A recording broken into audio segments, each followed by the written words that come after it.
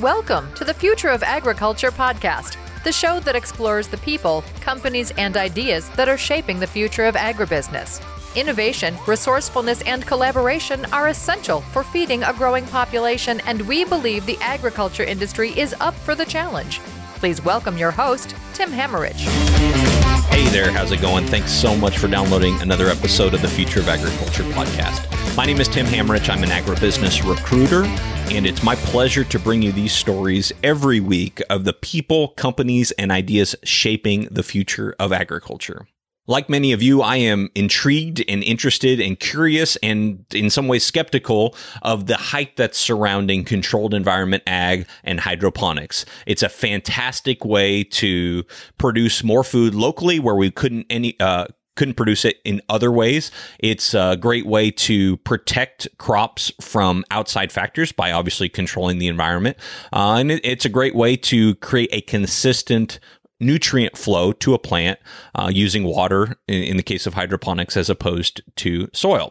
So anyway, there's a lot of hype and there's a lot of skepticism, and I just wanted to kind of cut through all that and go straight to somebody who really knew what he was talking about when it comes to this industry. And I really got the right person on this show. Very pleased to share with you Joe Schwartz. And Joe is with American Hydroponics, or also known as AmHydro. He's been working in this industry for over 3 decades as not only a farmer himself, but also somebody who consults with people wanting to grow either hydroponically or with controlled environment ag. He's really interesting because he's not here to tell you that everything about hydroponics and everything about controlled environment ag and it's the secret and it's the one solution. He's here to kind of look at what's good about it and what challenges it still faces and how to do things the right way. And I'm just really pleased with how this interview turned out. And I think you're going to enjoy this as well. So if you've ever had questions or been curious about hydroponics or about controlled environment ag and its impact on the future of the agriculture industry as a whole, you're really going to love this interview with Joe Schwartz. Joe is the vice president of American Hydroponics, which was founded in 1984. And for the past 33 years has designed and built commercial hydroponic systems for growers across the globe. We'll go into more of the services they offer during the interview, but I'm going to get straight to it. Enjoy this chat with Joe Schwartz of American Hydroponics. Actually, right before we do here, just a real quick apology/warning. The audio quality is not as good in this episode as I normally like it to be. I had this interview scheduled with Joe, didn't want to miss it. I had to run out of town unexpectedly, so I recorded it from my laptop. But you're going to love the content. It's going to be well worth the listen. Enjoy this interview with Joe.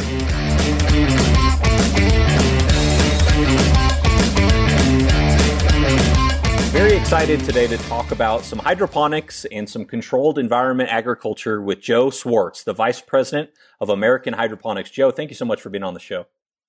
Oh, thank you, Tim. I really appreciate the opportunity to speak with you and to speak with your listeners.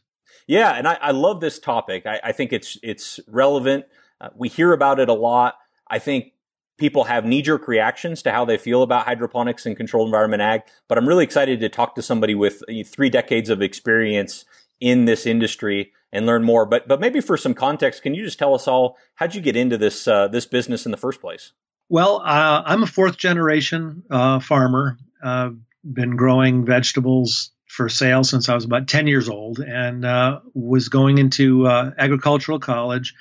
And my dad was a potato farmer, and I was looking at the realities of that. It's a very low margin business.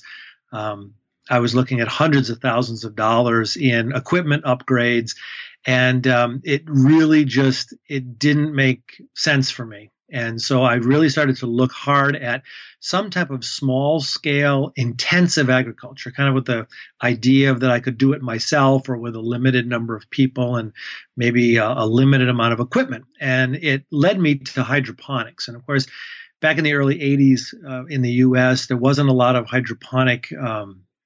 commercial hydroponics going on. And so I was lucky enough to meet a retired professor who had been doing a lot of really pioneering work in NFT hydroponics down at Cornell University in the 1960s and 70s.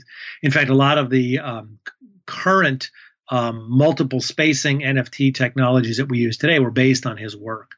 And he kind of took me under his wing and he gave me some guidance. And I set up in 1985, I set up a small hydroponic facility on our family farm. And it's been a long rolling adventure ever since. And can you, real quick, just define for us NFT? Sure. That's nutrient film technology or nutrient film technique. It is just a mechanism, hydroponic greens, leaf crops like lettuce or culinary herbs, things like that. And that type of system basically allows you to grow a wide variety of these types of crops in a small, compact system. Okay. And what is the advantage of, why did you choose hydroponics, growing them without soil as opposed to growing them with soil? You could have, used soil and still done indoor and intensive and that sort of thing. Walk us through that thought process. Well, I did it, as you say, I really was looking at year-round agriculture. So, of course, some type of greenhouse or protected structure was obviously very important. And I started looking into what other growers using that technology, what they were doing. And hydroponic or soilless technology was kind of the main method that they were using for that. So soilless production, the ability to control the nutrition that's going to the plant, the ability to control water, conserve resources like water, and to also be able to control things like the root zone temperature in order to achieve much higher production and much higher quality really appealed to me. So the controlled environment agriculture does not necessarily need hydroponic techniques to be used in it, but it is used most often in controlled environment ag.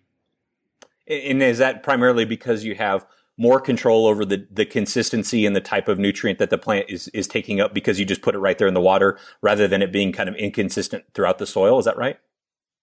Yeah, that's correct. I mean, I like to make the analogy of a high performance athlete, say an Olympic athlete. They would still perform based on their genetics and their training. They would still perform very, very well. But to achieve a real high level of performance, they tailor their nutritional program and the foods they eat, when they eat, how they eat, all to enhance their athletic performance. And so we use the same type of concept with hydroponics by being able to control the root zone temperature, by being able to supply more dissolved oxygen, by being able to provide the correct nutrients that the plants need at the correct time, all allow you to grow much higher quality crops and to grow much more consistent, more nutritious crops as well. Okay, well, take us back there to 1985. You are young and just trying to pitch to your family that it's time to take some of our growing inside and we're going to do it without soil. What was the response to that? Yeah, my dad was pretty convinced I was out of my mind. I don't necessarily think he was wrong, but he did. He was very supportive of my desire to go into agriculture. And this was in the 1980s. And the economy, we live in a college town. The economy was booming everywhere except in the ag sector. So farms were really struggling, dairy farms particularly, but also vegetable farms. And so he was very supportive of the fact that I was trying to find a new path in agriculture. But he really was an old school Polish farmer. We do things the same way forever. And so it took a lot to kind of pull him on board. Basically, he allowed me to set up a facility and kind of get going. And it wasn't until I was producing high quality crops and selling them in January and February did he, finally kind of say, okay, that actually is working out okay. And how long did that take for you to feel like you were good at it? Definitely a while, a number of years. The learning curve in controlled environment ag is very steep. And that was one of the things when I first got in, there was a big boom in the industry, a bubble, if you will. Weyerhaeuser Lumber, General Electric, Pepperidge Farms, Archer Daniels Midland, they all were these major corporations investing in these large-scale hydroponic greenhouses in Virginia and Pennsylvania, New York State. And the concept was this new Dutch technology is kind of the farming of the future. It's high productive, very low labor, very, very profitable agriculture. And it was based on a lot of misinformation. And, over the next year or two, every one of these facilities failed spectacularly. And the reason for it is that there wasn't enough growing technology. There weren't enough skilled growers who understood the industry.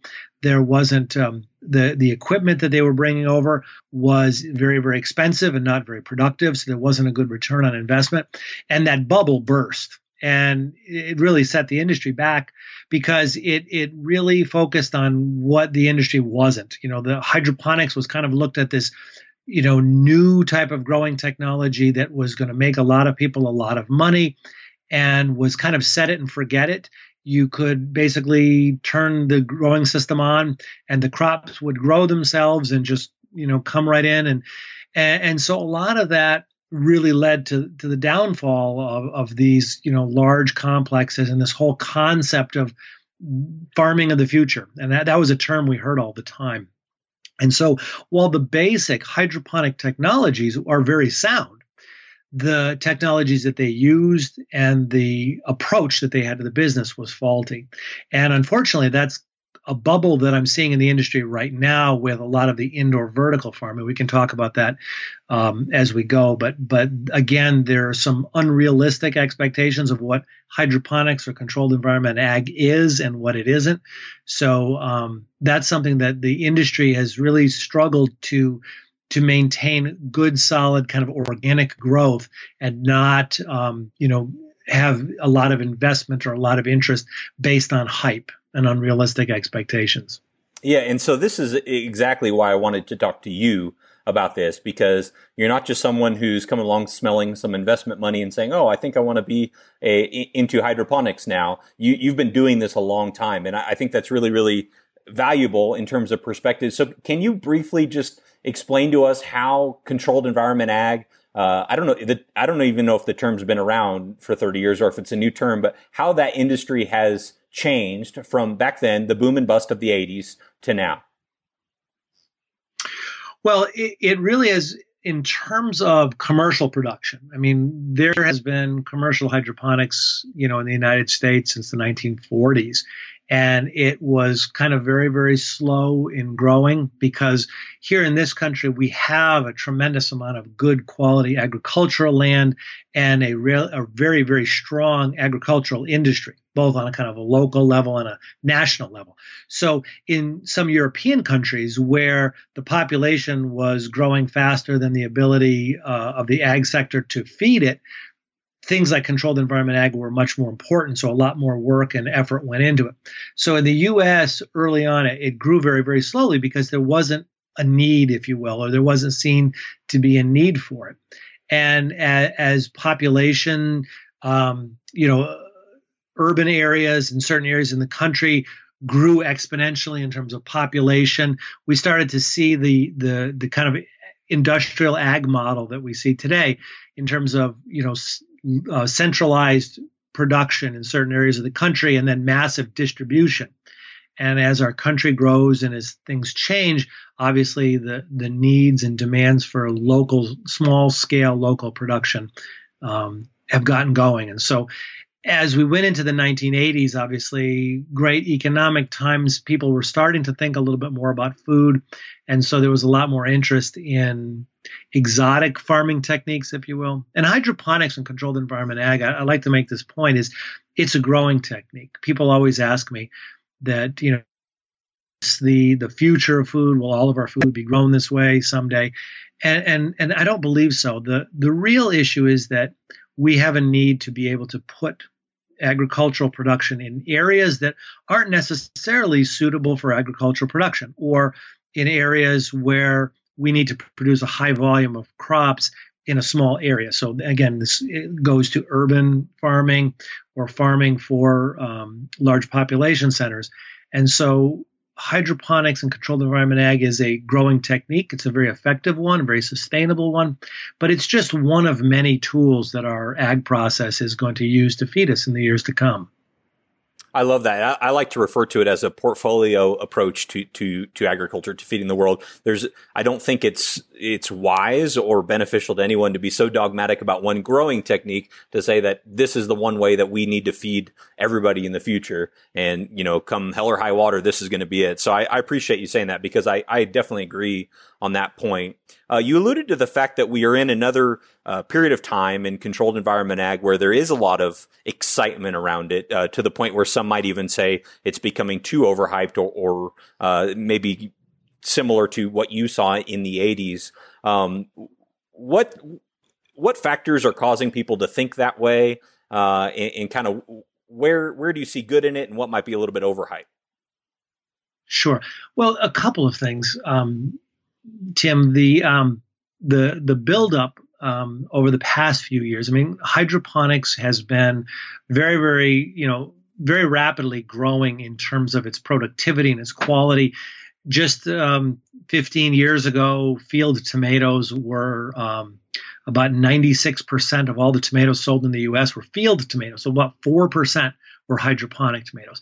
Now it's about 25 or 26% of the tomatoes sold in the U.S. are hydroponic tomatoes. So market share has changed dramatically. People in the U.S. are much more aware of hydroponically grown produce. They demand it.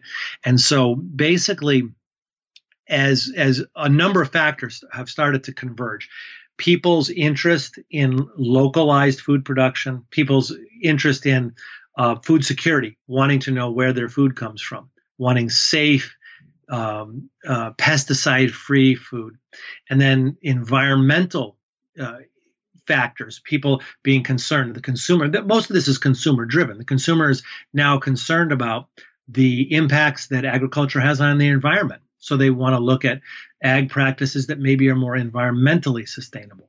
And then also people are looking at things like transportation. How does this transportation increase costs? How does that impact the environment? Is this system sustainable as our population grows?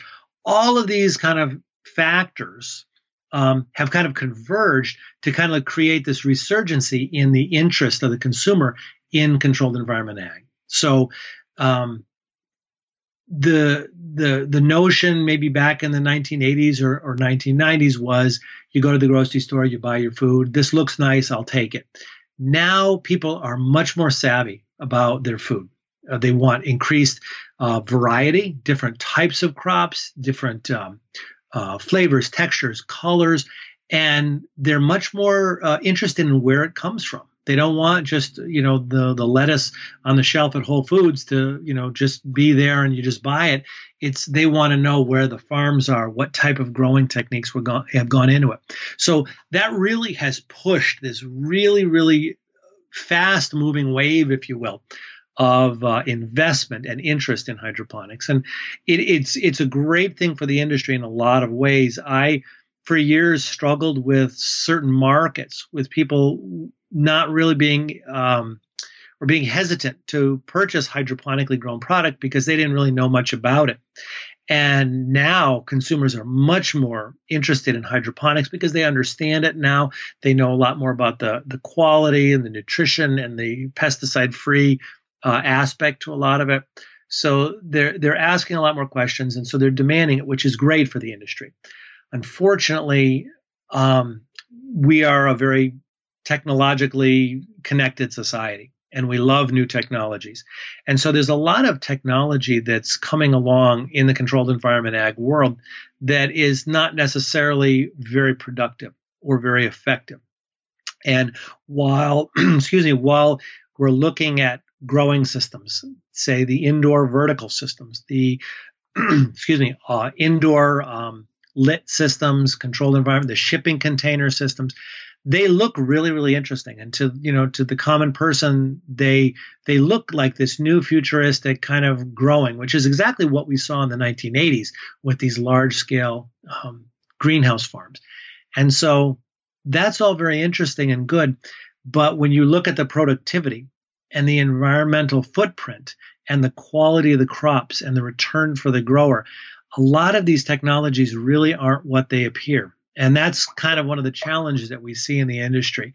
And so over the next few years, I think we're going to see a lot of technologies and a lot of companies and a lot of farms do very, very well when they adhere to proper horticultural practices, sound business decisions made, again, on those horticultural practices and sound crop production technologies.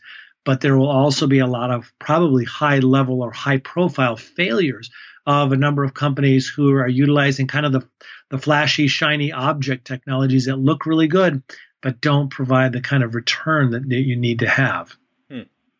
Now, you all at American Hydroponics, or AmHydro as more commonly called, you do a lot of different services, including consulting, project management, even professional grower training. So let's take me as a case study here. I'm in Austin, Texas, a very local food friendly community. In fact, I just recorded a recent podcast episode with Jack Allen, who's a restaurateur in Austin, does farm to table, and he was telling me about all the farmers he buys from. A really interesting episode there. But let's say I want to, and this is hypothetical, if I were to get out of the recruiting business and I want to start farming, and I want to do indoor farming because I don't have land in my family, and I feel like that's just a better point of entry to me into this business. How would you advise me to proceed in getting started as a grower of indoor farming? Oh, great. Well, we, in fact, ironically, just finished an installation for a grower in Corsicana. Oh, yeah. And they had a very similar approach to you. So basically, they wanted to get involved and wanted to find the best way to do so. And so with you as a new grower, basically one of the most important things is we really need to look at your market. What are you looking to grow and why? Sometimes people get into the industry or try to get into the business for the wrong reasons. They say, well, I want to grow hydroponic lettuce. Why? Well, because that's what I see other people doing. So you have to look at what the needs are in your community in terms of local food. We see a lot of small scale entrepreneurs. Some come from farming backgrounds or want to augment their existing farm production. Other people, like yourself, are coming from industries completely outside of the ag production end of it.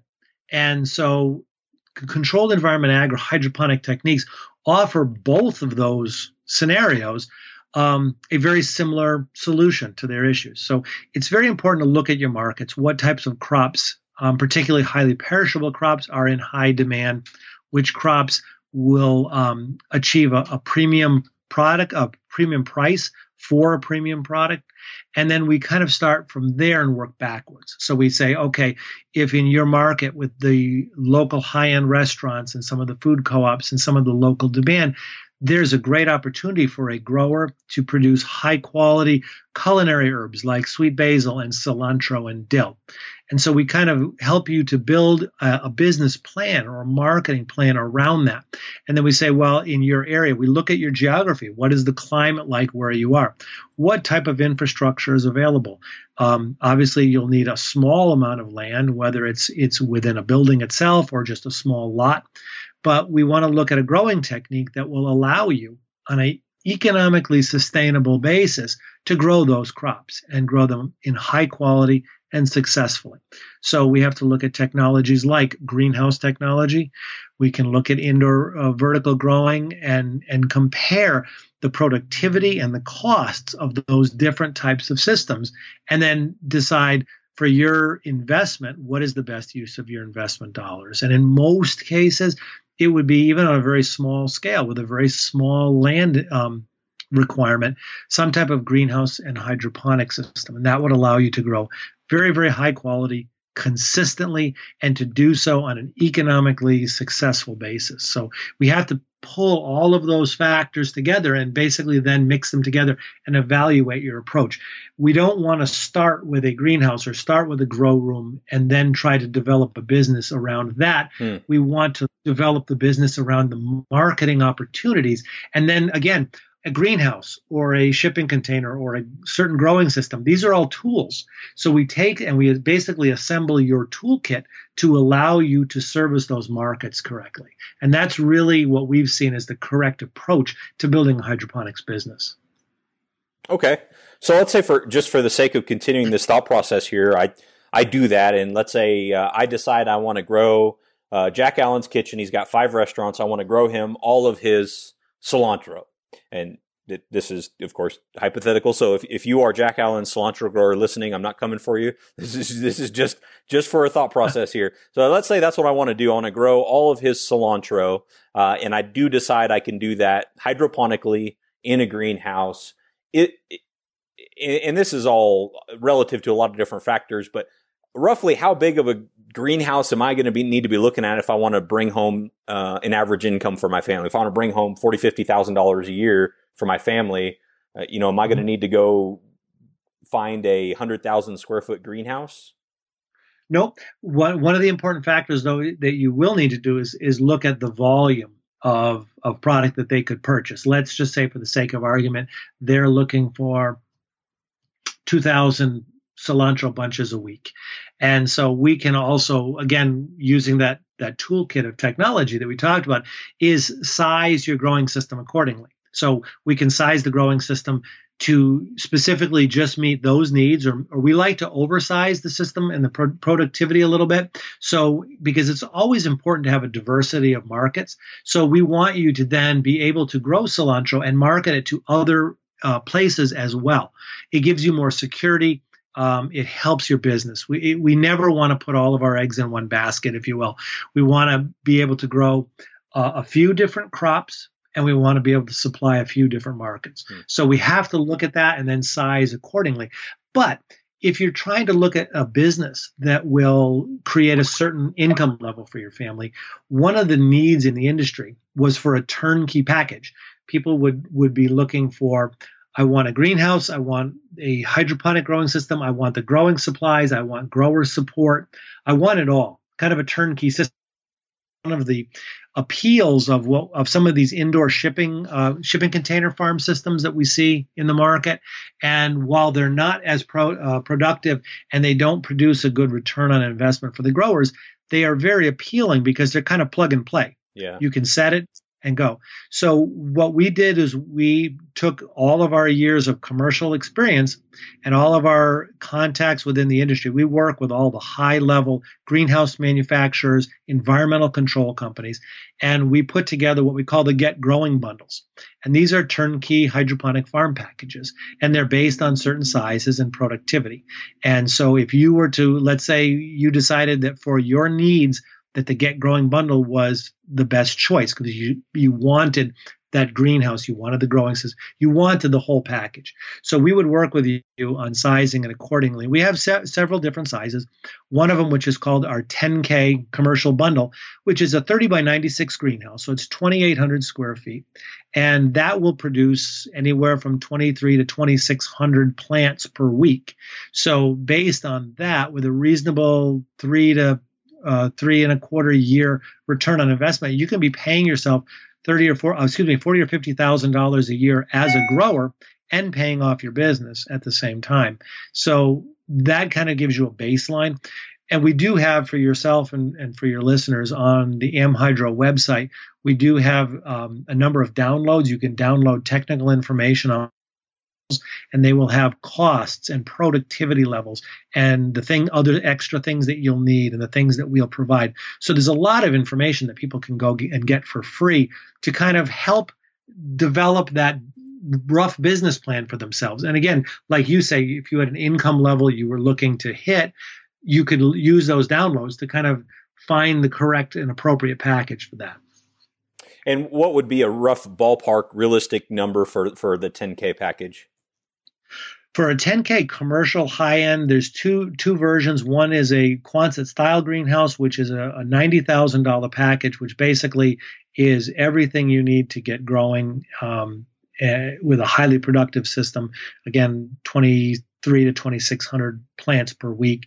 And then we also have a Gutter Connect greenhouse version of that, which is $125,000. And what we have found is that growers are routinely achieving about a 3-year ROI on it. So it's in our opinion one of the most cost-effective and productive systems on the market. Okay. And that would be, is that something where you could rent land and put that on, or is it like a permanent structure? It can't be moved once it's in? Well, no, technically we actually have a few clients who have it on rented land and have the intention of being able to move the greenhouses. I'm not a big fan of moving greenhouses. It's a lot of work. but you certainly have the capability to do so. And so we do have a few growers doing that option. Yeah, and I guess if you're getting your money back in 3 years, it's not that far fetched to know that you can rent land for 3 years at least. What are your thoughts on aquaponics? It seems to me, because I have very limited understanding of it, it seems to me to be something that's easier said than done. Is that an accurate statement? Yeah, I got involved in aquaponics back in the mid-1980s, and it was kind of like hydroponics. It was one of those new technologies that looked really great. We like to say it sounds great on paper, but what the main challenge with aquaponics, and aquaponics is the production of commercial fish in an aquaculture system and integrating that with a hydroponic system and using the waste products from the fish to feed the plants. And you're managing two very complex ecosystems. And the ability to do so and maintain consistent production levels and to do so on an economically successful basis has been elusive to virtually every grower for the past 40 years. I don't know of any commercial aquaponic facilities that have operated for any length of time and been financially self-sustaining. I wish that wasn't the case, but unfortunately it is. We have growers that are actually employing aquaculture techniques to produce fish and then also using a hydroponic system to grow plants, but they don't connect the two. And they have great success doing it, because if you focus on the needs of the fish in the aquaculture system and the plants in the hydroponic system, they are significantly easier to manage effectively. Great. And yeah, for those listening, you probably were able to deduce this from what Joe just said, but aquaponics is integrating the two, having both a fish farming system and then having the water to use as a hydroponic system. So integrating the two into one. It sounds great, but almost too good to be true, right? If you're going to have aquaculture, why not have aquaponics? Well, I think it's a little harder to manage two different environments optimally. It sounds like what you're saying, Joe. Is that right? Yeah. The notion is that these two production systems integrate very easily. The plants feed the fish, the fish feed the plants clean the water for the fish, and everyone's happy. And unfortunately, it doesn't work out that way. It's a much more intensive process than that. And one slight disruption, and in systems like this, any type of disruption can happen all the time, and one slight disruption throws the entire balance off. So that kind of perfect symbiotic relationship between the fish and the plants, unfortunately, just does not exist. Gotcha. I'm sure there are growers, despite their best efforts, that just can't seem to make it work. What are the biggest reasons that you see controlled environment agriculture growers fail? Well, the biggest failure is that people sometimes make the mistake of not realizing that this is farming. I like to always tell new growers, I say, welcome to farming. It's farming, period. The techniques that you use may be slightly different than some of the more conventional agricultural techniques, but you are still dealing with commercial crop production, which means you need to provide certain parameters, certain inputs for plants, for living complex organisms. And what I see a lot of, and this is one of the things that hydroponics has created challenges for itself, is that people fall into, as we kind of talked about earlier, is that the notion that a hydroponic system is very automated and automatic. And so, you plug in the pumps and the system feeds the plants and everything takes care of itself. And so we see a lot now, especially with technology and the indoor farms and the shipping container farms, where growers are encouraged to sit at Starbucks and pick up their iPhone and look at the current environmental control conditions in their grow room. And there's a lot less hands-on growing. We tell growers all the time, you need to be in the greenhouse, in the grow room, spending time with your crops. We have even had recently a company trying to develop some of the technology.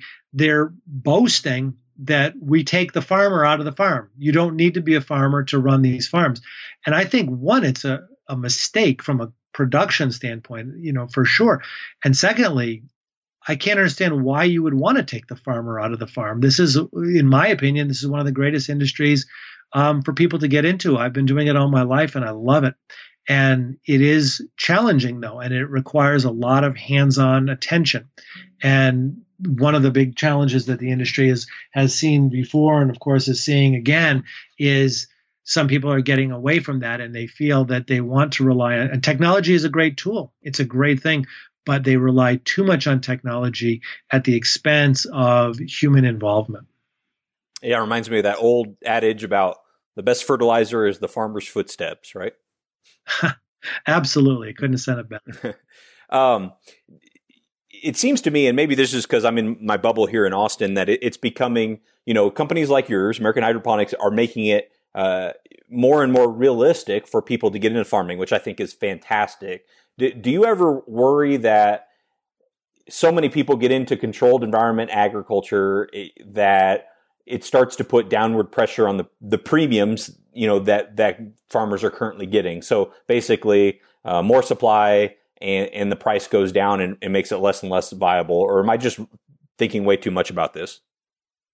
No, and that's a very valid point. What we've seen, unfortunately, as again, especially in small localized areas, we see a number of small producers. And what I have seen in my own business as a hydroponic grower, and then I've worked with growers all over the world, and I see this consistently, is that sometimes growers will get in and they will compete for the same market share with the same crops, and in many cases with the same marketing plan and the same approach. And in terms of food production, there is a lot of room. We still import so much of our food, and there's still such a need for local production of fresh vegetables and herbs and greens.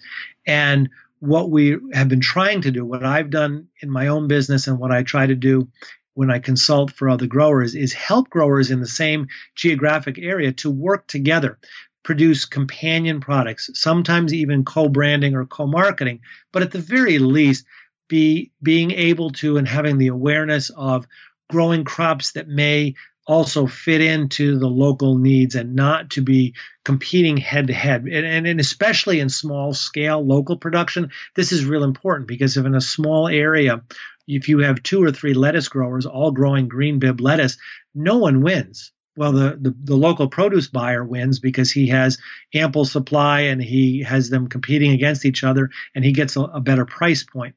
But if those 3 growers got together and one was growing green bib lettuce and one was growing basil and one was growing a variety of different greens like kale and chard and cress, they would all be doing much better. And again, as the example I used earlier in hydroponic tomatoes taking over a much more significant market share, we're going to see that also in fresh greens. And leafy greens in particular, already people are demanding locally produced, fresh, high quality. So there's a lot of room for growers to work together to grow a number of different crops. We don't all have to grow lettuce. A great point. How do you see this aspect of agriculture, this corner of agriculture, looking different in say, 2050? I don't think it's going to be dramatically different, to be honest with you. I do see, obviously, it will be a lot more of our market share. I envision a lot less large-scale centralized production and distribution and a lot more local. And we're seeing that, obviously, that movement now. And I think by, in the next 20 or 30 years, I think that we're going to see a pretty significant shift to that. So, but I think the technologies, while the technologies are going to continue to improve and evolve, I think the basic platform will be very, very similar. The distribution models of producing much closer to the point of consumption, innovative models like CSA programs, home delivery, on-farm sales, things like that are going to also increase. We're going to see much more resilient local food economies all over North America. Great. Well, before I let you go, Joe, if you could ask just one thing of this audience, which is a really good cross-section of various agricultural perspectives, if you could ask them one thing today, what would it be? Wow. Well, a lot of people have come to me looking for information, and they are doing a lot of research. I mean, as I mentioned, there's a lot of information out there. what I would ask people to do is to gather as much information as they possibly can, but to look at it with a very skeptical eye. And what I'm saying in that is that you have to look at the source of the information. We have, with that increasing bubble that we've talked about in controlled environment agriculture, we have a lot of quote unquote agricultural experts and consultants who have never been commercial growers. We have companies that are trying to sell systems or technologies that have not been used in any significant scale in commercial production. So what we ask people to do is look very closely at not only the information, but the source of information. There's a lot of credible information from growers or companies that have been doing it successfully, and that's what you want to model. So I ask people to look. Our company, AmHydro, we have 2-day intensive grower seminars where we have growers come and people come and spend time in the greenhouse learning by doing. We have informational webinars, Facebook Live, lots of stuff on social, and a lot of information where we can demonstrate what we're talking about. So I'm a very big believer in the kind of the notion of show me, don't tell me. And I ask that anyone interested in controlled environment ag to look very carefully at that. If someone says, I have this new type of technology and system, and this is what it's going to do, that may look great, but if they can't show you where they're doing it and doing it well and doing it on an economically successful basis, then there's really no credibility in that. So I would ask people in their quest for knowledge to look at it very skeptically, even information that I'm giving you. If I can't show you exactly what I'm telling you, if I can't demonstrate it, then my information is not credible either. So I ask people to really look at that in that way and continue to ask people who are doing it, what they're doing, how they're doing it. Ask them to get involved in commercial hydroponics, whether volunteering, getting jobs, and looking into starting businesses themselves. I think that that's going to be really the backbone of our food production in the years to come. So the more usable knowledge and information people get, the better we'll all be. That's great perspective for anyone. I mean, definitely looking at information with a skeptical eye and asking people who are actually doing it to show you rather than just tell you. Well, if people in their quest for knowledge want to reach out directly to you, Joe, what's a good way online someone can get in touch with you? Well, we can visit us at amhydro.com. My personal email is joe@amhydro.com. We have a very big social media presence, Facebook, American Hydroponics on Twitter, Joe Swartz on Twitter. All of these social media sites are loaded with contact information, photographs of real growers all over the world. So there's a lot of information out there. Just reach out to us. LinkedIn is another one. We have a presence on LinkedIn. So feel free to access any of those sites and contact us, and we'll be happy to speak with you. Well, I've loved this. Thank you so much, Joe. I really appreciate all the information. I know everybody else is going to enjoy learning more about this aspect of agriculture as well. Thank you for being on the show. Tim, thank you very much for the opportunity, and look forward to speaking with you again sometime soon.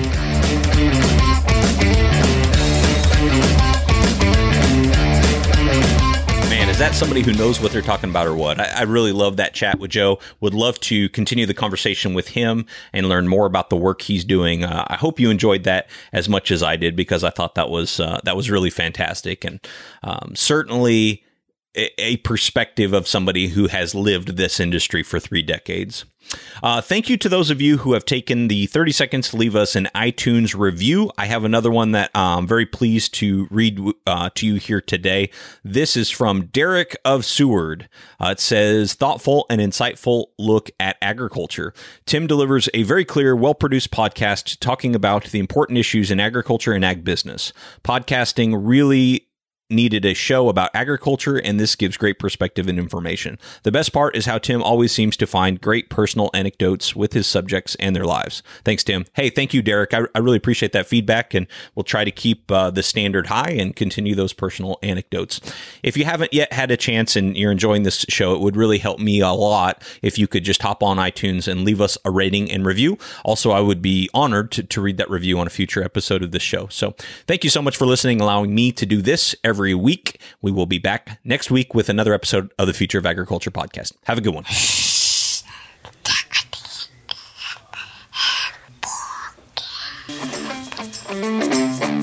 one.